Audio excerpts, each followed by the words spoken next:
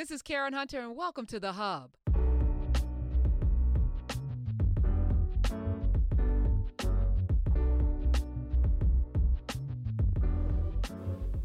Hey family, this is Karen. I hope everyone's being safe and you are staying inside and not being a vector and not catching COVID-19, the coronavirus, which we're currently in a pandemic. So as you're listening to my voice, we're in the midst of the 2020 pandemic of the coronavirus, which has completely paralyzed most of Europe. And we're just at the precipice of it in America. It has not hit its full force. I hope it doesn't, but it probably will. And that said, I'm not saying that to send anybody into a panic, but I think over the next couple of podcasts and even on my radio show on SiriusXM, I'm going to talk about things that we can do. And out of this disaster, there are possibilities and opportunities, and more importantly, a chance, if we survive, to reset and to create the world we want to live in. I've been talking about that for the better part of a couple of years, but as I was going through to prepare for next week, I discovered an interview I did January 26, 2016, with a gentleman named Jason Charles, who is, by all walks of life, I guess, described as a doomsday prepper. And it's interesting because I have been talking about this on my radio show from probably the very beginning, and partially because I'm trying to be a student of history. Actually, I am a little bit a student of history, and what I have discovered is that you can pretty much predict what's going to happen in the future because we are creatures of habit, and we're not so easy to change our habits that you can kind of foresee what's going to happen and the ebbs and flows of life and the pendulum swings. And I knew that coming up, especially with the high ride of the stock market, we were on this, first we had this horrific crash, this almost near worst recession we've ever had, followed by, climbing out of it, followed by like 12 years of like wonder, black president, Michelle Obama, and just kind of riding high. And I think we got a sense of complacency, many people, because people were working and the economy was good and we kind of weren't at war and things were well. And then we had an election in 2016, and I felt it was important for us to talk about what could come next, because what I recognize is that in the absence of strong leadership, all manner of horrors can happen. And again, we watch these movies, and these movies are also precursor to what can happen. Now, I didn't expect there to be a pandemic. I thought it was going to be some sort of war, some sort of, nuclear war. But it's interesting talking to the astrologer last week. He said that the stars lined up for there to be something. And actually this pandemic, what he thought was going to be a war, actually turned out to look very similar to what this pandemic is. So, what is war? And as we talk about these things, the bigger question for me is, how do you prepare? Because we're going to survive. We have to, right? And I don't want us to just survive. I need us to thrive through it. And this has kind of been my mission since I started my radio journey 5 years ago. In 2014, October 2014, going into my 6th year, I've kind of had this notion that I would be sitting in the seat to be able to help people prepare for what's to come. And that's kind of been my mission. Every day I get up, I come to the airwaves to drop these gems and these seeds because I want people to plant them, because I know what's to come. And more importantly, there's strength in numbers. And also I feel like, and I actually tweeted this out, and I just really do believe this, that in this tragedy, we get to see the best and the worst of people. But I think there's far more good in the world than there is bad. And I want to challenge people to rest on their better angels and to cling to the goodness in them, the humanity inside of yourself, and start to open up and be more sharing and caring and loving, because this is the thing that's going to really get us to the next place. And more importantly, that's the sustainable emotion that will help us all thrive. So as I was combing through, preparing, I came across this interview with Jason Charles. I'm going to play a little bit of it, probably bits and pieces of it this week. And I would love for you to listen to it and share it. He is a doomsday prepper, and he gives some really solid advice. But also with this first portion of this interview, it's chilling how prophetic. Again, this interview is from January 2016. As I was listening back to it, I was like, I think what I'm doing right now is I'm on some supernatural. This is not normal. You'll listen to it for yourself. This is not normal. So I'm going to keep going with it. And I would love for you to follow me on Twitter at Karen Hunter. That's where you can at me, use the hashtag podcast. Let me know what you think. Hit me with any questions that you may have. And this podcast is brought to you by Bombas. Now, it's interesting right now to be talking about, buying socks. But for me, Bombas is important because Bombas was a company devoted to serving people. This is why I rock with them so hard. They were founded because the number one most requested item in homeless shelters is socks, right? And so for every pair you buy, they make sure that somebody in need has a pair of socks. So I'm going to always rock with them because this right now, in this time in particular, people are going to be in need. And I would hate for us to not do all that we can. So listen, if you need socks, buy 10 pair. They even have compression socks, which are really good if you're working out at home now and keeping your circulation going, or if you're sitting a lot now with the telecommuting or whatever. Those are great socks. Every sock comes with, they're all cotton. They're wonderful, moisture wicking, no toe seam. They stay up, so they have technology to keep it up, arch support, all of them. And check them out for yourself. You can go to Bombas, B-O-M, I call them bomb ass socks, BOMBAS.com/Karen. You get 20% off your first purchase, so buy a lot at Bombas.com/Karen. All right, up next, part one of my interview with prepper Jason Charles. Enjoy. I clearly believe that we're in some strange times here in the United States of America. And I wanted to, actually, I've been trying to have this conversation since I was on Andrew Wilkow's show a few months ago.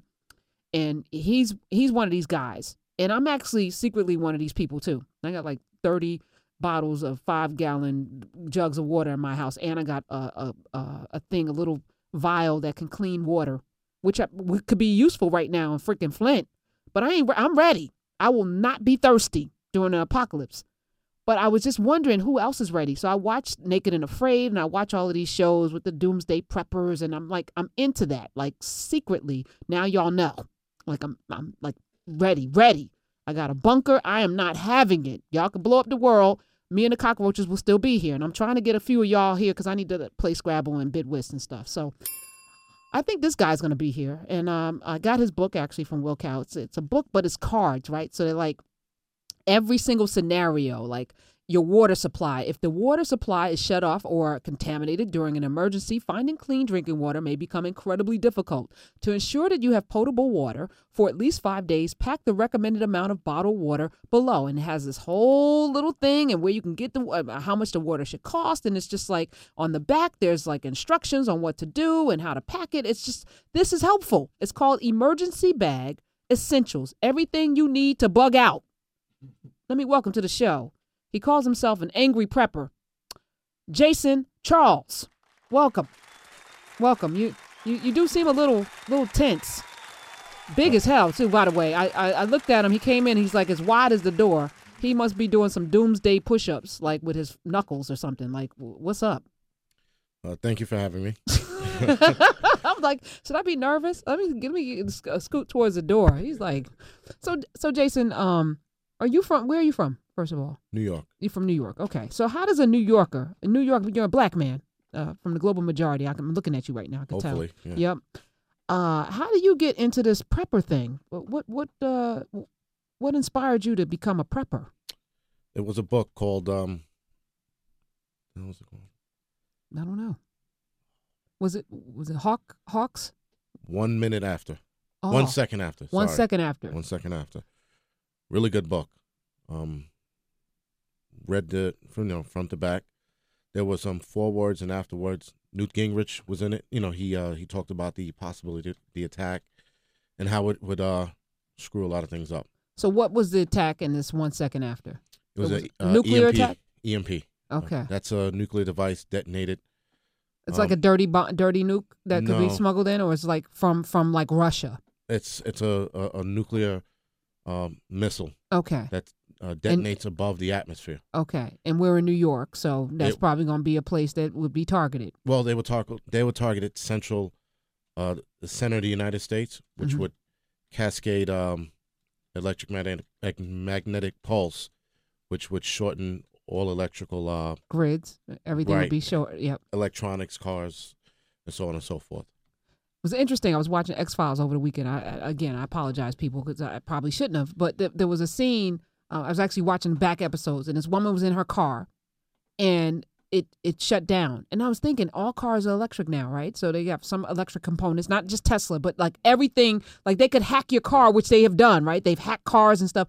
Like literally, somebody could hack your car, shut you down, control your steering, control your brakes, control everything. Right. Your locking system. You can unlock your car, right, from your cell phone. This is not a good thing, I was thinking. No. With an example, I have a 2004 Ford Explorer. It's probably the world's worst car, right? But I had a little problem with it. It was a small valve that was all electronics. So that little piece shut down my entire car. A little piece. So now we're talking about cars that are fully integrated, right, into now the internet, Bluetooth. So you have all these ways to start your car and check it by your phone. Mm-hmm. Hacking is like the least of your problems. You know what I mean? Like, so now if you have an EMP go off, as an example, your entire car's dead. So you can't drive anywhere. No way. So let me back up. Let me back up, Jason Charles, because I don't think you answered my question. So one book, 1 second after. Who told you to read the book? Why were you attracted to this book? Because this is a culture. I saw it in the airport. I was like, oh, the cover caught my eye.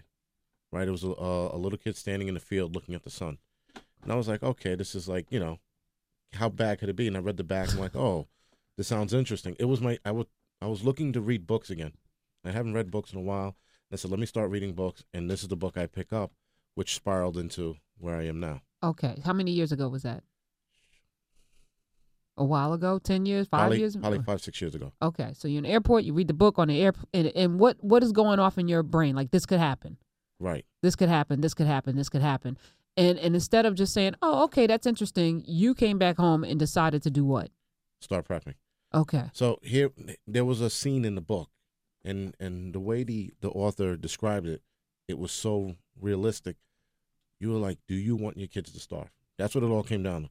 I could fend for myself, but reading about how the kids starved and what they looked like because people weren't prepared, I said, I don't want to be like that. I'm attracted to the water section of your book, emergency bag, essentials, everything you need to bug out because of what's happening in Flint. You have a portable filtration system in here and how to do that.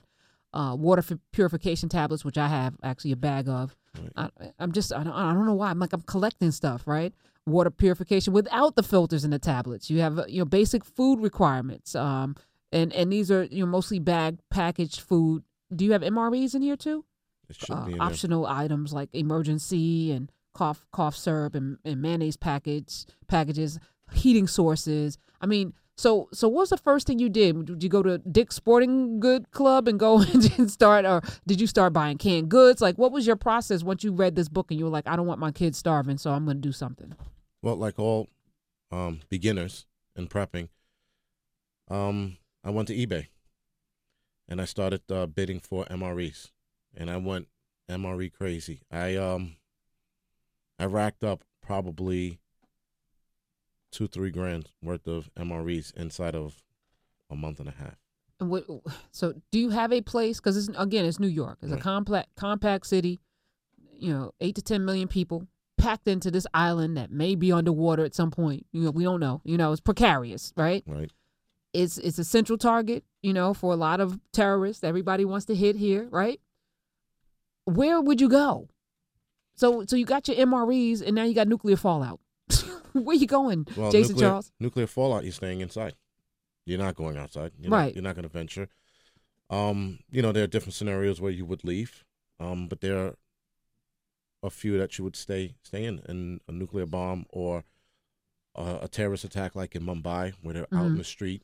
You would stay home. You wouldn't make yourself. Do you have a bunker in your house? No. Do you have a room, a panic room that has the MREs? Do you have a place that's secure, that is impenetrable? No, it's what it is. I live in an apartment, and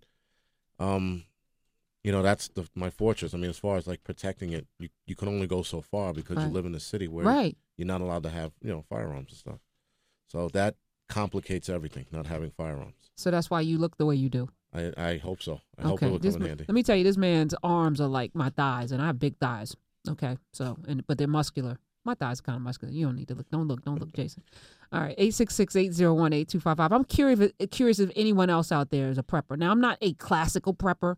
I just got a lot of water because I know we can't survive without water. I can probably live a long time without food, but you got to have water. We're seeing that, and water is essential. So when I order water, I make sure I order a couple of 3, maybe 4 extra 5-gallon, and I just store them in my basement. Don't laugh. And I got the little water tablets just in case because I don't want to be thirsty. You die. So besides the MREs and spending $2,000+ thousands of dollars on the MREs, what else was essential to you in the beginning? And then what did you learn about your prepping that you rethought after you got more education? After I got more education, I figured it out. Don't be an idiot. Don't jump the gun. Don't spend $2,000 on MREs. Don't buy things that don't work. It was an expensive learning curve.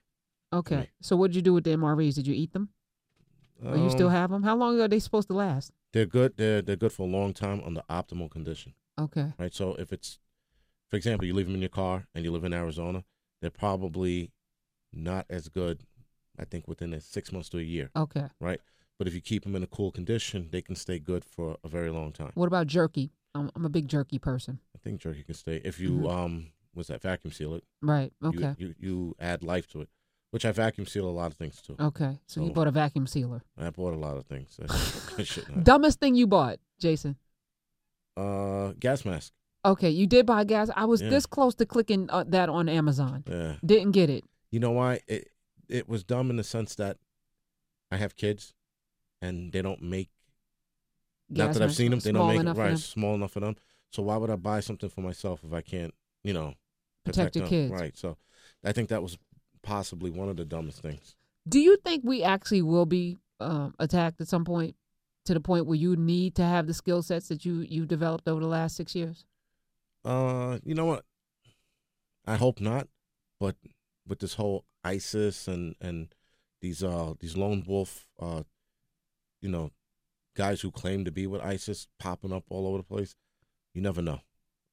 There are, I forgot how many missing nuke heads from like Russia that when Russia collapsed, these things just disappeared and they didn't know where they went. There's always that. So.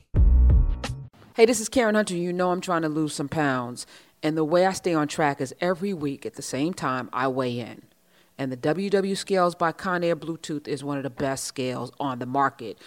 Formerly Weight Watchers, of course. It measures not just your weight, but also your body fat percentage. This is really important. Hydration levels, muscle and bone mass. It tracks your weight loss in such a holistic manner. And if you're using Weight Watchers, or WW, it allows you to easily set goals, track your progress, and earn badges because it's connected to the app. If you're a WW member, the scale will automatically sync your weight data with the WW app. No manual data entry required. If smart devices aren't your thing, you can still use the scale to get your body analysis measurements through the extra large digital display. And since it's a 9-user memory, everybody in your family and some neighbors and relatives can also use it. It's a scale for the whole family. You can go to Amazon.com, search WW Scale, and get your scale today. This is the top-of-the-line WW Scale from Conair. Check it out. Go to Amazon. You know that's my spot, too. WW Scale by Conair. Jason Charles wrote a book. It's actually it's a bunch of like helpful cards, like, flashcards, but they have like all kinds of how to pack your bag, essential bag, emergency bag, essential keys, right? So how did you determine what goes in this? So you have basic 5-day meal plan and equipment, fire starter stuff, shelter stuff, planning, what is this reference? Communication plan. You got to have a plan, map, documents, etc. Right. Just because technology is not going to be available. So we're so reliant on technology, and I think this is so powerful, right? Many of us right now could not survive without our cell phone. We could not survive without electricity, right? We lose our minds. I remember Sandy, I was out 8 days. I almost hurt somebody. 8 days with no electricity. I was mad. because we rely on it so much. I mean, for everything. Right. Even my stove, it's like I got a gas stove, but it's electric to click, click, click, click, click, to come on. So I had to light it with something else just to warm the house. So I'm wondering, like, no electricity. What do we need to do that we wouldn't be thinking about right now because we're so reliant? An example, I bought propane stoves. I bought a stove that runs off of propane. Okay. Right? So if the power went out and the gas was shut off, I would use your propane tanks. Right. Okay. And I would cook that way. Keep in mind, if you're going to use that indoors, open your windows, have a fire extinguisher on deck because, if you have It's kids. flammable. Hello. Right, Yeah. you have kids or a cat, things always get knocked over, right? So that's for nuke that would tear out our grid and, take out all electricity. What about biological warfare? We were talking earlier about the Zika virus, Right. which is now, the World Health Organization saying it's going to spread here. It's Right. already hitting Canada and other places. So what's going to happen? Actually, not Canada and Chile, but every place else in the Americas. What do we do with a biological attack? Depends on what it is. It's Some sort of virus. right, and it depends on how fast it moves. There's a lot of factors to it. When people always bring up this discussion, they're like, well, biological warfare, but there's so many factors in it. It's hard to stick to. It's hard to discuss how and what and how would you would prepare for it. Because, for example, if you're in the subway and they release some kind of biological chemical in there, but it's something that takes maybe 48 hours to kick in till you get home. Now it's already done. It's the Karen Hunter Show. We're talking with Jason Charles. He is he calls himself an angry prepper. We'll find out why he's so angry in a second. But go ahead, Jameson. What's your question? How much do you trust the government on warning us of threats? Say if a biological weapon, the CDC, how trusting are you for them to mass chaos in government communication? That's tough because one side of me doesn't trust them at all. But the other side, you have to give them some leeway because a lot of the things that happen and the reason why they might keep things a secret is because they don't want an all-out panic. I think as a people, we are too scared. True. I asked that because I look at Fukushima. I'm not sure what year that happened in Japan. The government lied to the people there, like outright lies about the radiation levels and what to do and how actual protected they were. Now these children are being born with all kinds of deformities and diseases. And they're going to have problems way forever. down the line. Right. Way down the line. Right. So, like Flint water. Okay. Right. So they lie a lot. That's the problem. And you have to, when you read these articles, read between the lines.